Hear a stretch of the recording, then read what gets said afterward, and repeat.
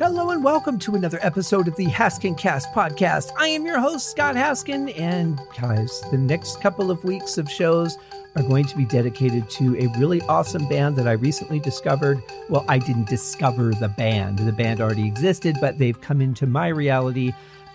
Here's what happened. So my friend Terry T-Bone Mathley, who has a podcast called T-Bone's Prime Cuts on the Other Side, fantastic interview, one of the best in the business as far as I'm concerned. Even if I don't know or have any clue who his guest is, whenever I listen to one of his shows, he just brings everything alive for me. He's so great at asking questions, being very familiar with his guests, where I'm like, all right, here's what I know about you. Let's learn the rest. He's much more professional and much more talented. But anyway, he had posted something on Twitter at one point that this band was looking for people to do interviews with because their new album was coming out. And so I took a screenshot of it and I'm like, okay, I need to get them on the list and reach out and all that good stuff. Didn't know anything about them, never heard of them. And I thought, okay, well, I'll do some research on them in the meantime and then, find a good time to put them in the schedule. And at that point, things were getting so busy with the book that I was working on and another project. So I thought, okay, well, I'll keep them on the list. I need to get this done. The album's coming out and all this. So finally, I'm like, you know what? I really just have to do it. And now the album's been out for a while. I'm way behind the curve on this, but really glad I did. As I researched them, I found out that one of the people that I grew up listening to, keyboardist David Stone from the band Rainbow, was on the album. And I thought, wow, that's super cool. And so I went and bought the album and I listened to it and I thought, wow, this is some really good stuff. It really reminds me of what the metal scene was like in Colorado Springs when I was playing in a band there. We had a very progressive scene. And I mean, you'd think Colorado Springs, it's all, horses and tumbleweeds, but it's not. It's a pretty big city now. And there was some really good bands in the late 80s, early 90s there. One or two of them still exist, actually, which is really cool. But this was the kind of music that we were playing. So I was immediately just drawn into it, but it's very technical. It's very intelligently done. It's very well performed. And so as soon as I listened to the album, I was hooked right there. So this next couple of weeks is going to be my interviews with the band as well as my review of the album and their thoughts on the songs. Scheduling has been very, very difficult. So between one interview that ended with the power going out and another one that just ended with constant scheduling conflicts, but we've been able to make it work as well as possible up to this point. So don't have thoughts on all the songs from everyone, which is okay, because I have plenty to give you in that review. And that will be coming next week. This week, I'm doing the interviews. My interview with the vocalist, Michelle, will be part of the review episode because it was a fairly short interview. That's the one when the power went out. And it's been a challenge to do this. But you know what? I've really enjoyed talking to these people. They're all absolutely wonderful, great musicians, every one of them. So creative, so talented. And you hear that in every song on the album. It's just fantastic. And we'll get to the album next week. But now we're going to talk about a bunch of stuff, and that will include some bits about the album, obviously. And then the individual thoughts on the songs will then be part of the review, just like with Graham Bonnet. Love when I can do that. I love when I can have the actual artists talk about the songs with me and get their perspective on them, how they came about, what they remember about them, something specific that happened sometimes. It's just such a joy for me to be able to do that. But before I get to my interview with Jerry Fielden, who is the primary writer and guitar player of the band, as well as mandolin, just a quick update on what's happening with me. So the album has slowed in production only because of the injury to my arm. It doesn't appear that it's going to get better for a while, so I'm just trying to get through it, but it's taking a lot longer than I had anticipated, along with my podcast schedule. And then the book series is in the process of being edited now. So that also will have an effect on the particular release date of the album. Reason being is that there's no drop dead release date for the album. Even though, the closer you get to the end of the year, you really don't want to release anything because you're interfering with Christmas and all that, unless you're doing a Christmas release, which this is not. And But with the book, it has a very finite deadline of when you want to get that first one out there. So this is a trilogy, so it's important that the first one release by a certain time frame. So that might take a little bit of precedence over getting the album done. We'll see how it all comes together. I'm still hoping for August for the album, but I'm not really sure at this point, just because it is going a little slower than I had hoped. But I think it's going to be a good album. I think you will like it. I hope that you will like it. And we'll just see. So all that being said, let's talk to my new friend, Jerry Fielden, who is just a fantastic guitar player, great writer. And I had so much fun talking to him, hearing stories of people he works with. He is also a book editor. He was editing his mom's books. He does the translations for Ian Gillan's website, Caramba, which was a complete left field surprise when I read that.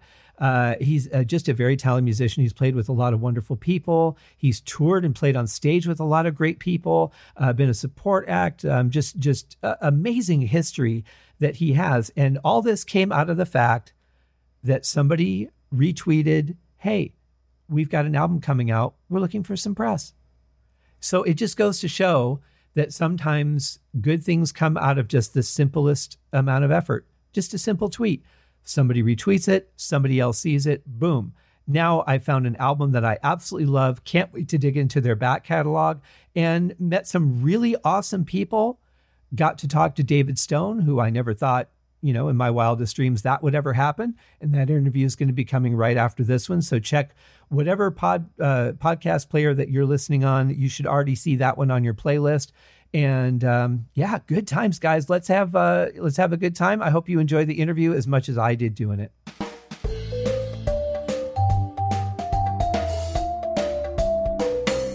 All right, ladies and gentlemen, it is time to bring our guest on the show. I am very excited to talk to this man. He has had a very interesting life. I love the new album from AraPacis. This is Jerry Fielden. Jerry, how are you? I'm great, Scott. Thank you for having me. Thanks for taking some time to come on the show. And please tell me I pronounced the band's name right. Yes, that was absolutely correct. Good, because I haven't had any coffee yet, so I'm off to a good start. Oh, really? Grab a cup of Joe for sure. Some people tried to pronounce it AraPacis or AraPacis. Me, I just like AraPacis. It just, grabs you. It's got a flow to it. Well, it's the Italian pronunciation. So if you go to Rome, you say Dove il AraPacis. Ooh, something like that. That sounds so much better with an Italian accent. Oh, thank you. I have to say, this is the first album of yours that I've heard, and I think is it your 11th? Well, it's actually our 8th full length, and we have 3 EPs as well. Okay. This is the first time I've heard your music, and I was absolutely blown away. I usually listen to music while I'm doing 2 or 3 other things, and I just had to stop and listen to the entire album because it just drew me in right from the beginning. Did you design it to be this technical? Well, I'm honored. The way I write albums is like I come up with an idea and I just go run with it. It could be anything. So no, not designed to be completely technical. I mean, if you listen, to Back at the Gate, that's blues, with a little bit of jazz. So it's not hugely technical. I just thought there were so many unexpected twists and turns that it wasn't predictable at all. It wasn't like rock and roll where you can go, okay, I know that we're about to hit a chorus or a pre-chorus and then there's going to be a solo. This just went where it went, and it just took off in surprising musical directions, different chord changes I didn't expect. It's a real thrill to listen to. Thank you. Appreciate that. It's an honor. Now, you obviously were influenced. I mean, you were working musician in the 70s, so you were obviously influenced by a lot of those bands. Was King Crimson a big influence for you? Oh, absolutely. Speaking of, I also met Robert Fripp, John Wetton, Bill Bruford, which were part of a very huge incarnation of King Crimson. Oh, yeah. Yeah, these guys are just amazing. Now, for you, because you've met a lot of the people that you really were influenced by, did you find that meeting them really lived up to the expectation of what you would hope they would be as a person? Yeah, a lot of them. I mean, I've met some really amazing people. I mean, like I can, Don Airy is one I was talking to you about offline there.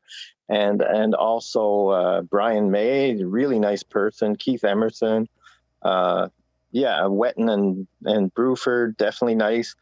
And Fripp, he was really interesting because he took the time, like, to show me his right hand, how he was using it on the guitar, so I learned something there, you know. And another guy that I used to hang around with in Montreal, and he's ill recently, is Frank Marino. Oh. Frank's a really good friend. I mean, I was over at his house a couple of years ago. He helped me produce one of my albums, Paradox of Denial. So, yeah, I mean, everybody have a thought for Frank. I don't know what his illness is, but it's stopping him from playing. So that's all I know. That's the harshest thing for a musician. Yeah, I've seen it happen with Keith Emerson, and he was, prodded by some of his fans to, you can't play anymore. So he killed himself basically over that. Right. I was devastated when I heard that. And I thought, it's so sad to me, the demands that people, that your fans make on you when they became fans because you gave them something. And then they somehow turn around and seem to have an ownership, or think that they have some kind of ownership over you. And then they make demands like that. I think I was more saddened by the way he was treated than anything else. Exactly. Totally agree with you. So maybe that's one of the reasons why I make my music so diverse. So they can't go, well, I expect this from you. That's true. Because right now I tell people, expect nothing from AraPacis, because it could be anything, and we've had some critics say that we're good at this so-and-so genre, so we should stay in so-and-so genres, but that's not us. It's like, go where thou wilt kind of thing. Yeah, you have to go with what you're feeling as a musician. If you're not going in the direction that your soul is telling you to go, or your fingers are telling you to go, then it's not going to come out in a way that you're going to be happy with. Yeah, we only have obligations to ourselves, and if what we come out with is loved by the fans, that's great. They get it. Well, I think you have to write what you're happy with, and then the hope is that people will enjoy it as well. But if you're writing because you're told to write a certain way, I know sometimes if you're, when you're with a record company, they say, well, we need a single and you have to do certain things under those contracts. But for the most part, when you can write what you feel, that's the music that's going to come out the best. I mean, we have signed to, not really like a majors, but we are with Black House Records for distro, and these guys are, middle, a very good little record company, and they've always supported us 100%. And now we're also with, it's Bullseye Records of Canada, which is a great historical company. They've done a lot of big names. We were really chuffed when Jamie Vernon, the president, said, yeah, sure, I'll help you guys, give you some e-distro, electronic distro. And I go, that's fantastic, to be grouped with such a bunch of legendary Canadian bands and so forth. Well, sure. Gatto, all those bands. It's interesting, though, that the digital and physical distribution is broken up by two different companies. Is that a new trend that I haven't noticed? Well, what I was doing for a while, I had both distributions by one company, and every company we've been with has they've been small operations. So if the owner got sick, that was it. I have 2 albums in limbo that I'm trying to get the rights back, who are, the distributor won't give me the rights back, but the record company, he doesn't remember stuff, Oh. So for Netherworld and Disturbing Awakening, I don't know who has the rights right now. Wow. I want them back. So after that, we were with Note Music. They folded, but they gave us our right back, so that was okay. So I did the electronic distro myself for a while, using Route Note, which is a service that, you can put your electronic releases everywhere you want, like Amazon and Spotify and so forth. But for this one, I just said, man, I'd like to do something with Jamie. We've been friends for like 20 years online, and so, yeah, I talked to him about it, and he said, "Oh, yeah, sure," So that's how it came about. Just the two great record companies I'm with that I really care. Well, and knowing that you have that support, that really helps when you do things like sit down to record your music, because you don't have to think about, well, as soon as I get this done, I've got to work on this or that. You have trusted partners that you can work with. That's got to take a lot of that pressure off. Oh, absolutely. I mean, Scott from, Black House, just amazing guy. He was also in like Green Jelly and bands like that. So, wow. He knows the drill. Right. I like when people come from an artist background, because that tends to stay in their head, at least for a while, until the corporate world takes them over. Well, that's what I do. I mean, my day job is working in a pressing company, so I press releases for bands, and, I love working with all sorts of different bands. We have everything from gospel to classical to noise to, black metal, whatever. We'll do it all. That's fun. I love that kind of variety, because it keeps it from getting stale. If all you're reporting on is death metal, after a while, that's going to get kind of old.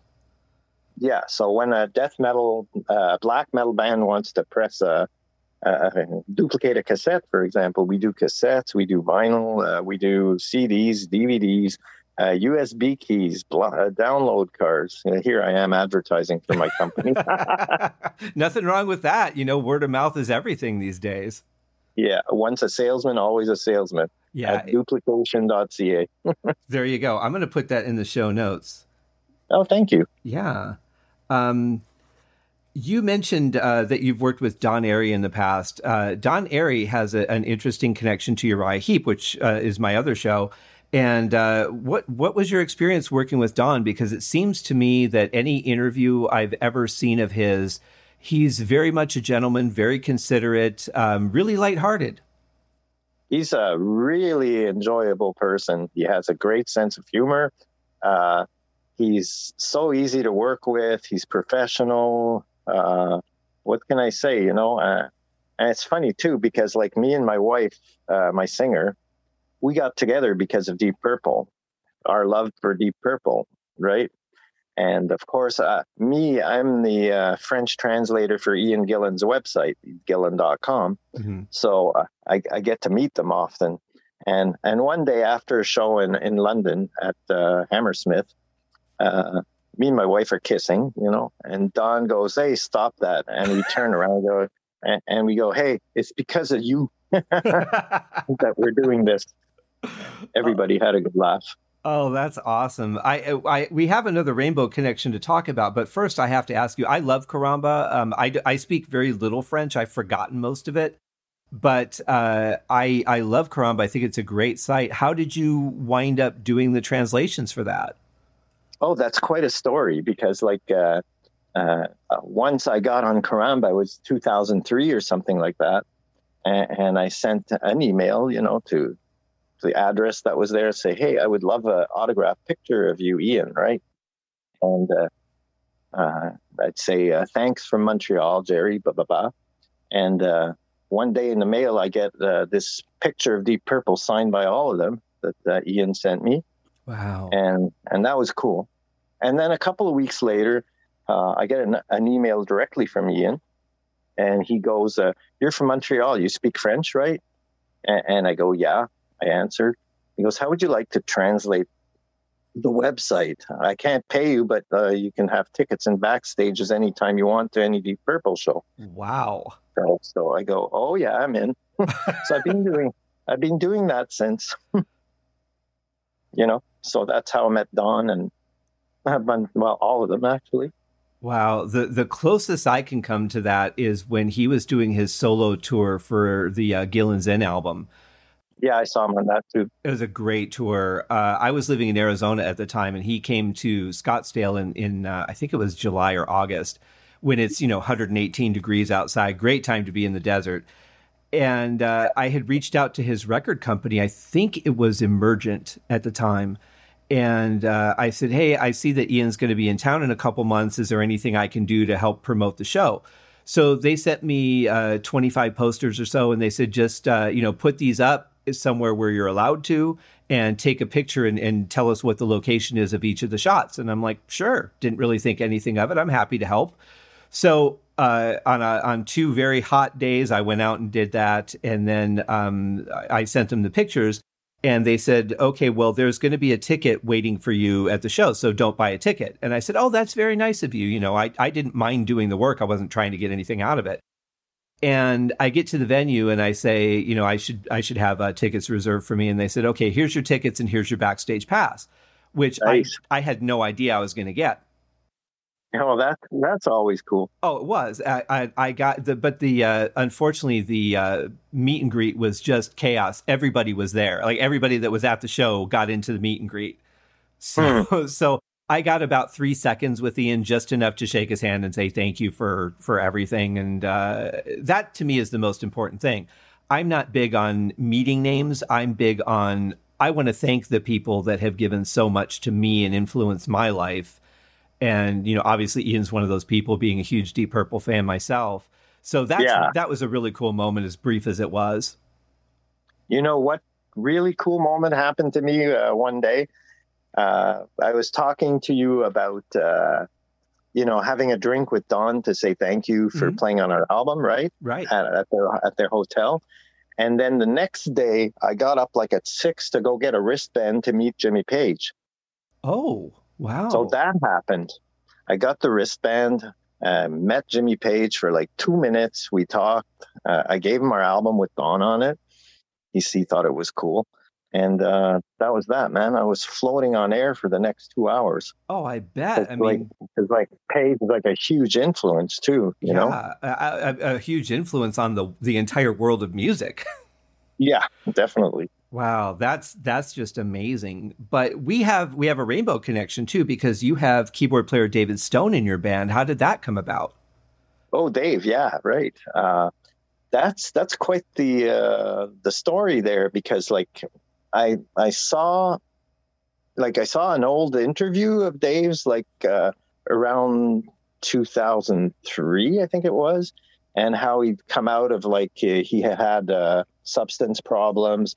And he'd beat it, and he was starting to make music again. But I didn't hear anything he'd made since Rainbow. Mm-hmm. And I found out he had played with Max Webster as well for on their last album and the tour after, which was nice and great music. Universal Juveniles, the album is called. He played on some of it, and so I looked him up and saw if he was on Facebook, and he was. So I added him. I said, "Hey, what you up to?" And he goes, "Oh, I'm playing in jams in Western Canada," and he was making money that way, and it was cool, hosting and jamming and stuff. And at one point, I said, "Hey, you want to guest on our next album?" And he goes, "Sure." So he guested on Paradox of Denial, on the song Order of the Ember Queen. And that was great. That was fun. And we talked, and, we got to know each other. And I said, "Man, I had a lot of fun doing this with you." And me too, he says. And I go, "Hey, you want to do a full release with me? It's a 4-song EP we're going to do." And he did that. So he was officially in the band at that point as a full recording member. And still is. And then we did Water Dog after that. And I am so proud of Water Dog and everything that Dave's put into there. I just let him loose, do what you want, get your ideas, And I gave him writing credit on some of the songs because what he did was so good. Sure. Yeah. So Dave, and Dave, of course, he's a session musician now. So, I'm not monopolizing him. I'm saying, go out there, get some work, you deserve it. Well, especially now, because most musicians' income is session work. Yeah. And the idea of the only persons that are bound to AraPacis only, or me and my wife. Mm-hmm. But anybody else who plays in our band, who is a member of our band, we have no problems with them going and doing their other stuff, making money, because that's a reality. Yeah, well, we have to have our foundation before we can do anything else. And I appreciate that. But what I really love about your story, Jerry, is that you have an idea and you just reach out and go for it. It's either going to work or it isn't, but you're not going to be sitting there at the end of your life going, what if I would have just, because you're going for everything you want now. Yeah, absolutely. Yeah. My mom, who died earlier this year of COVID and dementia, she was a writer, and she did the same thing. She an older woman writing novels and stuff. That was so great, And you were doing her editing. Yes, I was. Yeah, another thing we have in common. I don't edit people's books, but I'm a beta reader. So So for those who don't know, when an editor's finished with the book and the writer makes those changes, then they send it out to beta readers to say, okay, we need fresh opinions, people that have never read this. Is there anything that doesn't make sense? Anything that stands out to you as odd? And then they smooth all that out before they release the book. It can be a challenging thing, but to help another artist put out their dream into the world, that is such a thrill for me. Yeah, that's great. That's just wonderful. Before we get into the album itself, Water Dog, you have 3 solo albums out as well. I haven't had the chance to listen to them yet. Are they a similar style? Is it something different? Yeah, it's like experimental. It's like the crap stuff you do before the better stuff. So I don't recommend them. I'm not even selling them. So, Oh, really? Yeah. Well, there's nothing wrong with it because you have to experiment. You have to test the waters, and you're not really going to know what you can do unless you find some avenue to push those limits. Yeah. I just actually at one point after our 4th album, I decided to produce our own albums. And so the 5th was okay. The 6th was better, and Paradox. I love the mix on Paradox, and on Deja Hard and on Water Dog. These are all things I learned online, Coursera, Berkeley, all those courses. Yeah. In music production, vocal production, and advice from a famous guitarist from a band with 2 female leads, which I won't name because he doesn't want to be named. Okay. Ex guitar player from that band helped me produce a single, and I took his lessons all the way to make the whole album like that. And of course, Frank Marino helped us produce Paradox of Denial. Mm-hmm. So I learned a lot from all these people. Now I know how to do a half this decent mix. What did you think of the mix on that one? Well, being a sound engineer, I'm typically very critical of those kind of things. And I can say one of the things that really stood out to me right off the bat was how good the mix was. I love the balance of guitar and keyboards. I personally would have liked just a little bit more bass guitar, but please don't be offended by that because that's just my personal taste. Absolutely not. Yeah. The drums really cut through, which was nice. Love the sound of the drums. Just that really beefy snare really works for this kind of music. That's like a Gretsch plated snare. Oh, okay.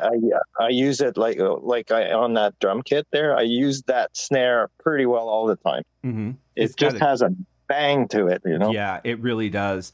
I thought the guitar tone was fantastic. Thank you. Now, is that something that, you've been doing this for a long time, so is it something that you just kind of dial in and do, or do you really play with it and see what you can do differently?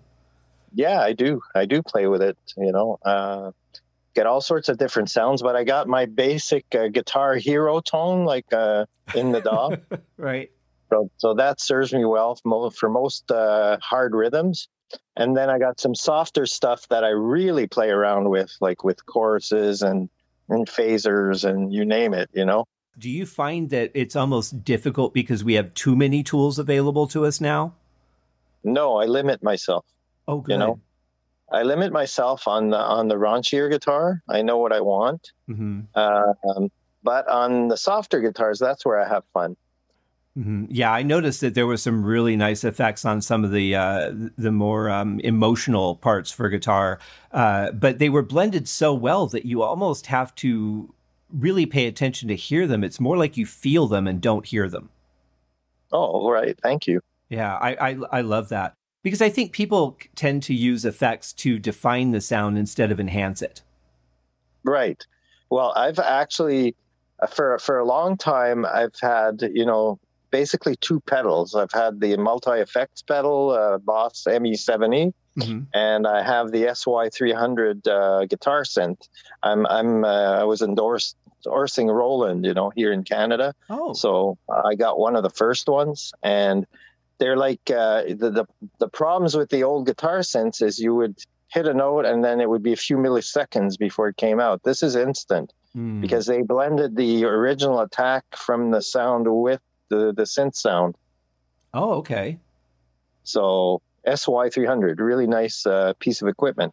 So where I was going with this was that I had also amp and cabinet simulation, on that ME70. And after listening to Water Dog a few times, I go, well, why don't I try to reproduce that sound on the pedal too? Because it was like crappy to me, like the way it was coming out compared to the album. And the secret was just to turn off the amp simulation, turn off the cabinet simulation, and just pump up my Marshall a little bit on the gain, and add some echo to get that, what was I saying? Guitar Hero sound. Right. Yeah. Wow, that's smart. So now I've got the same sound I had on the album. And back in the day, I used to put octave on the guitar synth to beef it up. So I did that again, put a tiny little bit of octave. Sounds great. I'm happy with it. I do love a good octave pedal sound. I remember the first time I think I heard it was when Rainbow did the song Difficult to Cure, which is Beethoven's Ninth Symphony done in rock, but they did it with an orchestra. And I remember Richie's sound just sounded so weird. And I found out he was using an octave pedal to get it. And I'm like, that's just beautiful. Yeah, absolutely. And Richie was one of the first to use Moog Tauruses as well, which was followed by Yngwie as well. Of course. But the first real octave sound I heard from a guitarist that I really liked was Leslie West. Oh, he had one of those hooked up, and he already has a beefy tone, just natural with no pedals. But when he was using that, it was like, wow, this is why they call it mountain. Right. Well, it seems to me too that pedals have just gotten so outrageously expensive. I remember, in the 80s when a pedal was, $40 and we had to save up for it. Now, $300, $400, $500 some of these things. And I mean, granted, the technology is really cool, but I don't know how young artists are working their way into the business when the equipment is so expensive now. But then again, $40 back in the 80s is like $600 now. So well, that's true. Fair enough. So my SY300, is like they go for about $1,000, but I got a deal because I endorsed them. Right. But I'm not going to say how much. But sure, it was a good deal, and it has its drawbacks because it's not actual sample sounds. It's like having a mini Moog, say, and you got to try to get as close as you can to say that organ sound on it. It is feasible. Sure. And because I like the instant response, for me, that makes it a no-brainer, because I don't use that many sounds. I use a pad, strings, the odd fifth harmony and stuff like that. Mm-hmm. But on stage, I try to keep it simple. Well, that's the best, because the less things that you have, the less things can go wrong. That too. Yeah. Well, that was going to actually lead me to my next question, because I was thinking that now that you've conquered that sound on your physical gear, it's certainly going to help you in a live setting. Things are starting to open up here in America. Cirque du Soleil's opened 3 shows now. and some of the other shows have started to open. It's almost like now we're acting like nothing ever happened. I know Canada, it seems, has started to lift some of their restrictions as well. What are your plans, or do you have any yet for touring? Well, usually we play 1 or 2 shows a year. We're more of a studio band. Oh, okay. And yeah, seeing like Dave, he's in BC and we're in Montreal. It's like kind of hard to to get together to do a show. But sure, we're hoping. We had made plans to play in Toronto as a band last year, but that fell through, obviously. But I'm still hanging on to, it would be fun to play a few shows with Dave because, yeah, he's just great, Oh, yeah. Amazing player, nice guy, easy to work with, enthusiastic about the music. Oh, those are the people you want. Yeah. So did he record remote then? Yeah. Oh, he did? He recorded remote, had a great engineer helping him, Tyler Christians, almost like a member of the band, basically, and a great engineer, and, Pineapple Sound in BC. Mm-hmm. So, yeah, I was just totally satisfied about the collaboration between, the three of us getting Dave's stuff over, and Tyler took some videos of Dave recording remote and from his home. Oh, nice. Yeah, it was great. You can see some of them on our page, actually. Oh, good. I've got the page in the show notes as well for everybody. In fact, I've got links to the album and then your website. It seems to me that we're kind of getting used to this now, but I kind of miss the days of a band being together or being able to be together in a studio to record, because it seems like the energy would be different. You're feeding off of each other in a live, real moment. But a lot of these remote recordings that I've heard, you really couldn't tell that you're not together. Yeah, well, that was the point. You see, my wife and I were in the studio together, but we recorded our tracks separately. All the tracks were recorded separately. And my bass player was in one spot in Montreal. The violin player was in the other spot. And if you heard some background vocals from our boy, he's 10 years old, Gillen, with perfect pitch. That's sweet. Yeah, so he recorded a few background vocals on the last 3 releases. Mm-hmm. So that was cool. And no, I didn't feel any lack of energy or synchronicity. It just felt natural. Like the way it came out like hitting like a ton of bricks, basically. Well, and the sound, everybody is just so unified. It's almost like you're in the room looking at each other, reading each other's minds. It feels so cohesive as every song. Yeah, well, that I got to definitely compliment everybody who recorded on that, because they got it. Mm-hmm. They got it. The bass player was right in the pocket and with the drums, and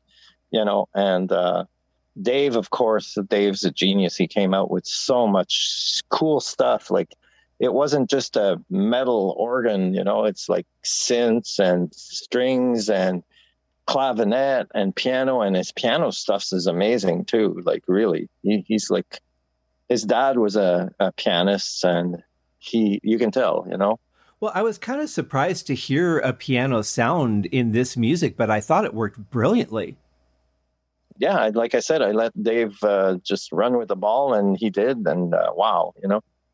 Yeah, for sure. He added a lot. But speaking of people blowing me away, let's talk about Michelle, because her vocals are everything from angelic to demonic. Yeah. And how does she take care of her voice, or is that just something she has the natural ability to do? Well, she was not a singer, but she was like practicing the tunes in our studio just for fun, like karaoke. When we had this last singer before her. And at one point it didn't work out with the last singer, and an interim singer we had who did one show with us, who argued with me all the time. Oh, fun. I don't know if she was right or I was right, but it was trivial. Mm-hmm. It was little things, and you don't want that in a band. Mm-hmm. And I just went to her one day and said, "You want to sing?" And she goes, "Okay." So, she developed slowly and surely. She started off with a, pretty basic voice, but then she got, I don't know if you ever heard the pop star Bela. Bela gave her some lessons, and then we had another person who gave her metal lessons, Izaniel, a great singer on her own right, who sings background on System Deceive. And Bela sings on Disturbing Awakening. So they both coached her how to, not hurt her voice and stuff like that, and musically. But she has one of the best growls and screams I've ever heard in the business. And that's natural. And her angelic voice, it's hard to find more angelic, Yeah, it's just I actually thought that there were two different singers on the album, because when I listened to it the first time, I didn't look anything up. I mean, I knew that you and David were on the album, and that's all I knew. I didn't know who did what. Well, I mean, obviously I knew David played keyboards and you were the guitar. That's all I knew, because when I listen to an album for the first time, I really just want to focus on the music. And when I heard her voice, at first I thought, wow, this is a really beautiful singer. And then the growling stuff hit, and I thought, who's that? I really thought they were two different people. No, one and the same. Absolutely amazing. The only other vocals you hear is like me and Gillen singing back vocals on, for example, it's Champ or Paler Rider. Yeah. But it's all her pretty well. Yeah, I think Paler Rider was when it really hit me what her vocals could do, and I was just blown away. I thought, this is such an amazing sound, and I really hope that she can sing this way naturally, and this isn't something she's straining to do, because it sounded so smooth and consistent that I was hoping it was natural. Oh yeah, it's all her. Very natural. Wow. And I love the way that just organically came together, that she became a part of the band. Yeah, really. She just grew into the position, getting better and better with each release. Yeah. Oh, that's good. That's definitely the direction you want to go in. But as for you, I mean, you play lead guitar, you're playing some synth, you do the drums, you do backing vocals, you do mandolin. Is there anything else that you would like to add to your repertoire? Because that's a lot. Well, I play on other albums. I played bass as well. On this album, I don't play bass. I don't play synths. I just play guitar and mandolin and back vocals. Because I got such good players. Why do I need to do it? Yeah, that makes sense. I mean, if you can surround yourself with people, and then you're also getting their creative side of it as well, not just the performance. Absolutely. If you listen, there's about 2 or 3 really great bass moments there where he just goes melodically along there, Jean, and almost solos, really. Right. And I love the sound of his bass too. It really felt, it gave you a good bottom end, but it wasn't so muddy that you couldn't hear the dynamics of what he was doing. Yeah, that's definitely the way he recorded it. And I didn't have much to do in production except just tighten it up. Right. But it was right there from the beginning. Like the original sound was clean and, punchy and deep when need deep. And Jean's a very melodic, and he has a lot of ideas, He's a great bass player. And I got to have a nice word about, Gwen on violin. Like, she always puts up these mini compositions, in our songs, 1 or 2 per album since the last 3. And she's great. Yeah, and there's a stunning solo from her in, I think it's in the first song, isn't it? The Champ? Champ, yeah, that's amazing. Like I said, it's a mini composition, If that song hadn't already been credited to 3 people, I would have given her credit on this one. But I'll get her eventually. That's good. Well, see, and I like that you care enough to take care of your people, too, instead of saying, well, this is pretty much my band, and I want you to be on it, but I pretty much wrote the songs. Like, I really love that you care about doing things the right way, taking care of the people that you work with. That means so much to me in this business. Yeah, I wasn't always like that, though. Like, the origins of the band, we had a lot of fights and discussions and stuff, and, while I was trying to take control. So I'm not an angel. But you learned from it, obviously. Yeah. because now I'm trying to keep the same lineup, and growing together musically, which is great, I mean, at one point, like my wife said, "This is ridiculous. You got so many guests, And I mean, we even had Vinny Appice from Black Sabbath. We had John Gallagher from Raven playing bass on most of one album. Wow. Stuff like that. Well, you can't go wrong with Vinny. I mean, what a rock solid drummer. Well, what I did, actually, I was inspired by the song Sign of the Southern Cross on Mob Rules by Black Sabbath. Mm-hmm. That beat, I said, I'm going to write something that Vinny's going to fit into like that. Mm-hmm. And I did. And, it's called Translucidity. Vinny just killed it, It was perfect for him. It was that kind of like Heaven and Hell or Sign of the Southern Cross slow beat that he's so good at. Because it's very hard for a drummer to keep a slow beat even. It absolutely is. And this guy, like he kills it. He's great. It seems to me that people's impression of drummers when I speak with them is that it's easier to play slow than fast. And I absolutely, as a drummer myself, I completely disagree. It's easier to keep an up-tempo beat because it's too easy to slip out of time when you're playing slow. Absolutely. I agree with you on that because I play drums as well. Right. I got a nice little Alessis electronic kit here. And one day we decided, okay, so you want to put us in a category? We're going to do one completely Doom album, just 3-piece plus voice, which we did, called Deja Doom. And that was a fun experience, trying to get that Sabbath sound from Master of Reality on a song called The Green Fairy. That worked out amazing. I'm a big fan. You mentioned Mob Rules earlier. That's one of my favorite Sabbath albums. That one and Born Again, of course. Absolutely. I just heard that they recovered the original master tapes from Born Again, and Tony Iommi is thinking about remixing it. Yeah, but he says in time. He doesn't seem like in a rush to do it. Yeah. But I talked to Ian about that album, actually, and he said he loves the album. It's just the production that's bad. Right. I think what happened that in the studio, they had a switch set for a certain, EQ, and it was the wrong EQ, and it was too late to change it when it came out. It was like way too mid-rangey. So that's what I heard. For me, I kind of feel like I'm so used to the sound of it that I really don't think about the production so much. But there was a recent debate on the Deep Purple podcast about the song Born Again and this flute that Tony Iommi was credited with on the back of the album. And finally found a video where somebody was able to identify the flute. And now I can't stop hearing it. In fact, I don't even hear the song anymore. Now I'm just hearing the flute. There you go. But it is a great album. And I know that Ian said that he has the monitor mixes that he said were, 100 times better than the actual production, which is a shame. But well, I've heard some of the demos like from that, and they sounded great. Yeah. Such like the early mixes and stuff. Sounded better than the album in my ears. But if they do it, it'd be great. Yeah, I hope so. I really hope so. Any new release of that, I'm going to be chomping at the bit for, just because it's such a favorite album of mine.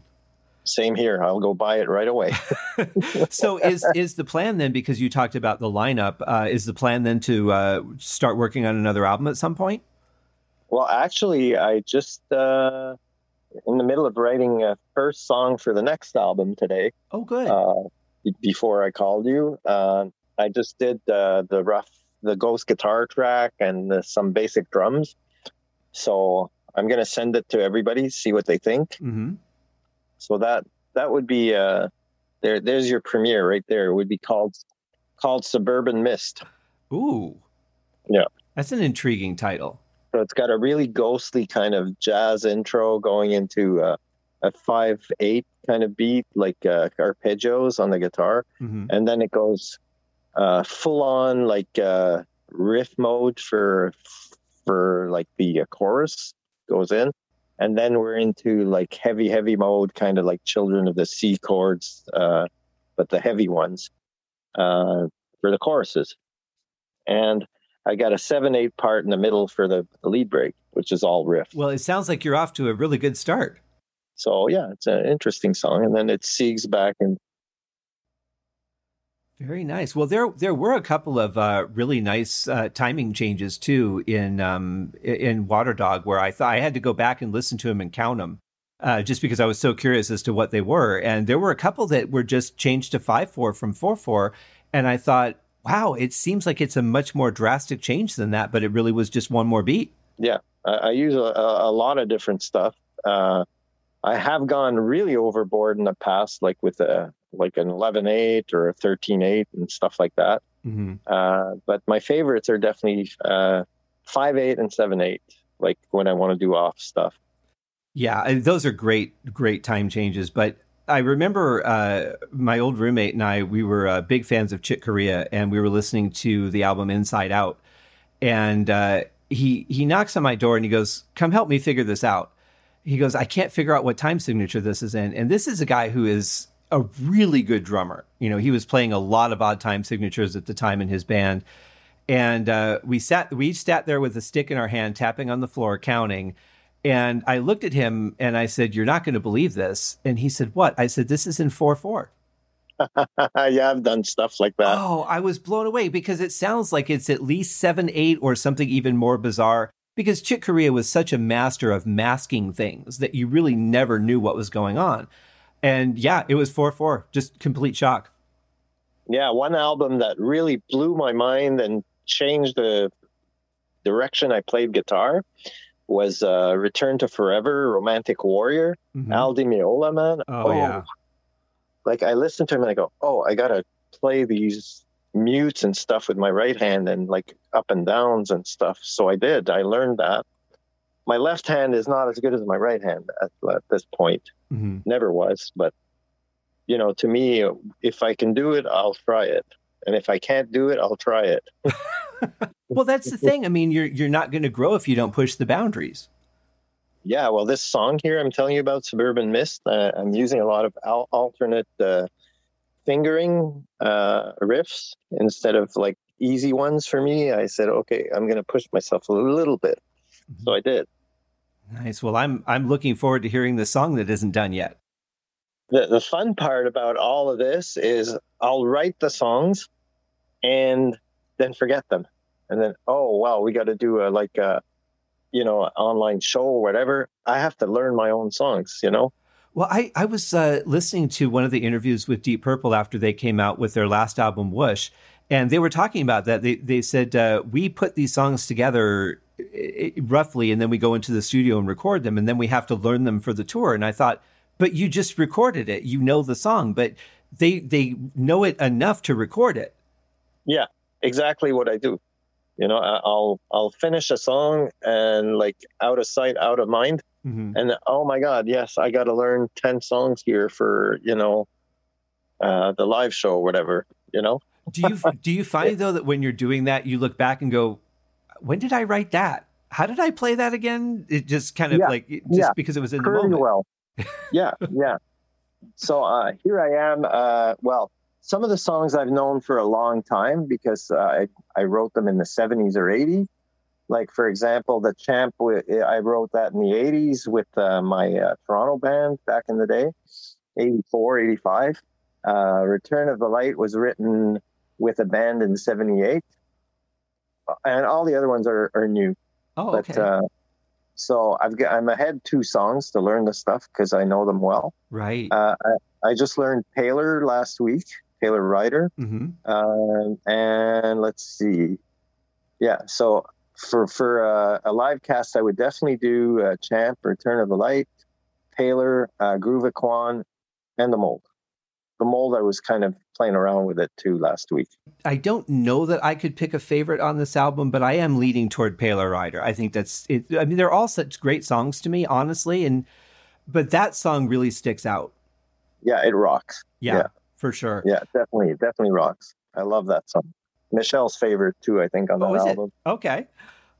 One thing too that I wanted to add before we wrap up is that I noticed that the way that the album ends, if you're listening on CD on repeat or your player in your computer where it's just going to repeat the album, the ending of the album flows beautifully back into the beginning. Oh, I didn't notice that.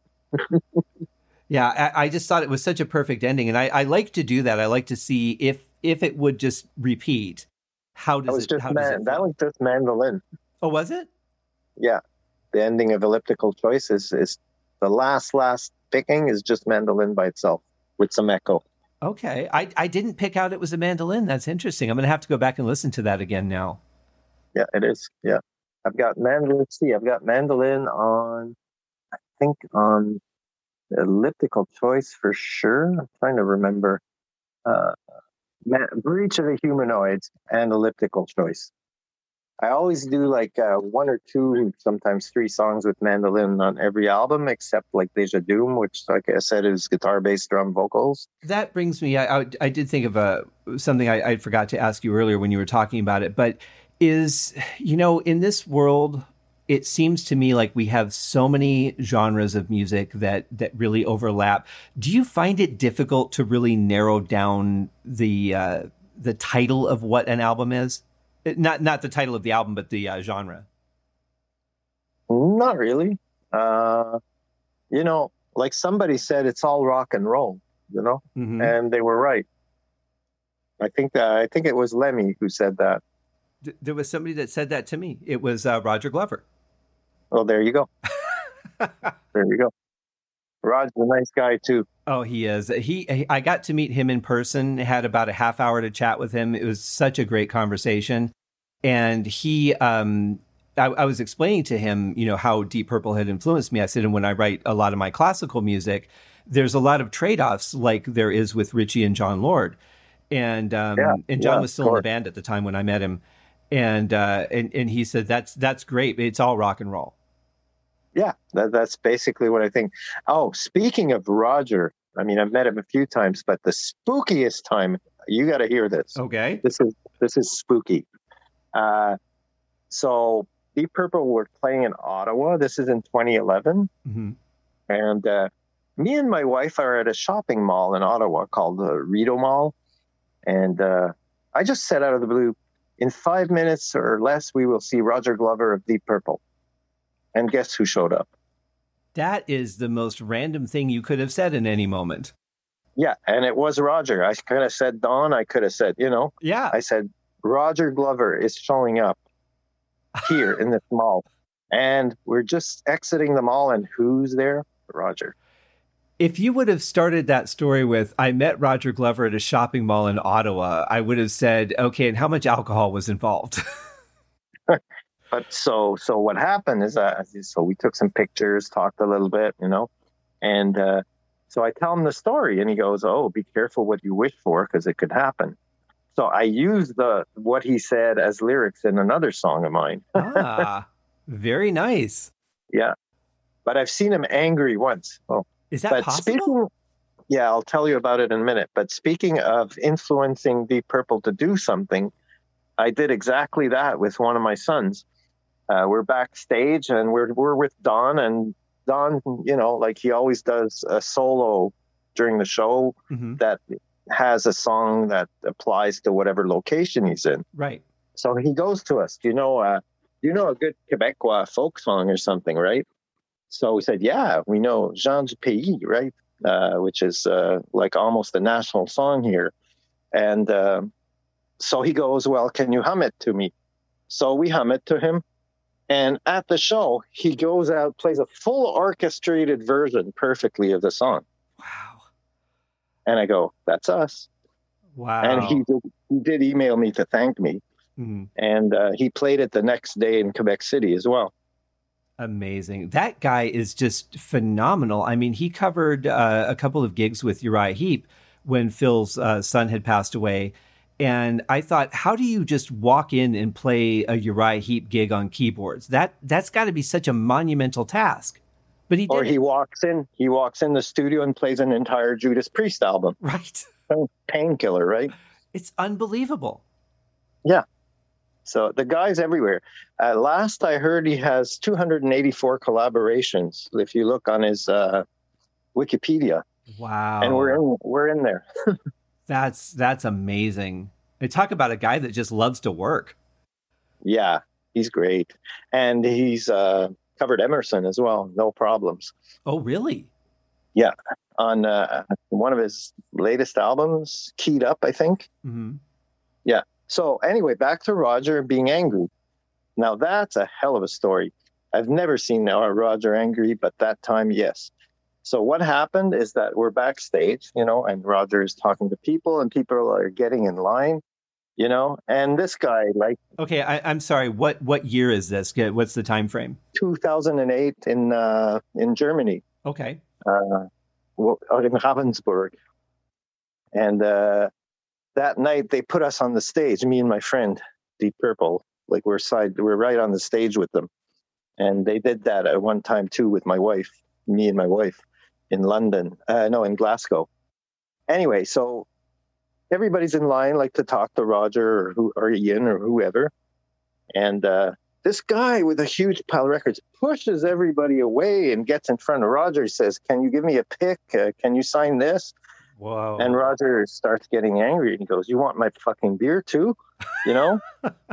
Stuff like that, And he starts pushing the guy. He says, "Get away, get out." Right. Yeah. Oh, man, wow. He was angry. Wow. That's so rude. Yeah. And this guy, like pushing everybody like that. What the hell? Yeah, oh man, I would be upset too. And I'm sure it takes a lot to push a guy like Roger to be angry. Yeah, because he's so amenable and affable and, he's a nice guy. I remember once we walk in backstage and he's serving drinks. "Would you like a beer? Would you like this?" That's Roger. Yeah. Yeah. He did one interview with somebody while he baked them banana nut bread. Oh, there you go. When that's Roger, all right. When I met him, he said, we talked for pretty close to a half an hour, and he looked at me, he looked at his watch, he goes, "I really hate to do this because I'm really enjoying speaking with you, but we have to catch our flight. But I want to give you something." And so he's searching his pockets, and I said, "Well, Roger, you signed my book, because I got one of the tour programs." And he goes, no, I'm going to give you something. So he finds a pick in his pocket, and he gave it to me. Yeah, I got my hand, I got a ton of Roger picks. Mm-hmm. Orange and green ones. They're all triangular. Oh, this one's elliptical. Really? That's rare. Yeah, it's yellow. It just says Deep Purple on it, but it's got his name on the back. So he might have played. Yeah, I got some of those from Steve. Mm-hmm. Steve got elliptical ones. Yeah, Steve's another one that's just a really nice guy. Yeah, truly nice guy. Yeah. Well, I can't thank you enough for coming on the show and telling these stories. I'm so excited about Water Dog. I apologize it's taken me so long to get to you guys because I wanted to do it as soon as the album came out. But man, you guys really came out with something I think is very special. Thank you so much. I appreciate that. Absolutely. Well, you take care and you stay in touch, my friend. You too. All right. Keep us posted on the next album too, and we'll have you back on and we'll talk some more. All right.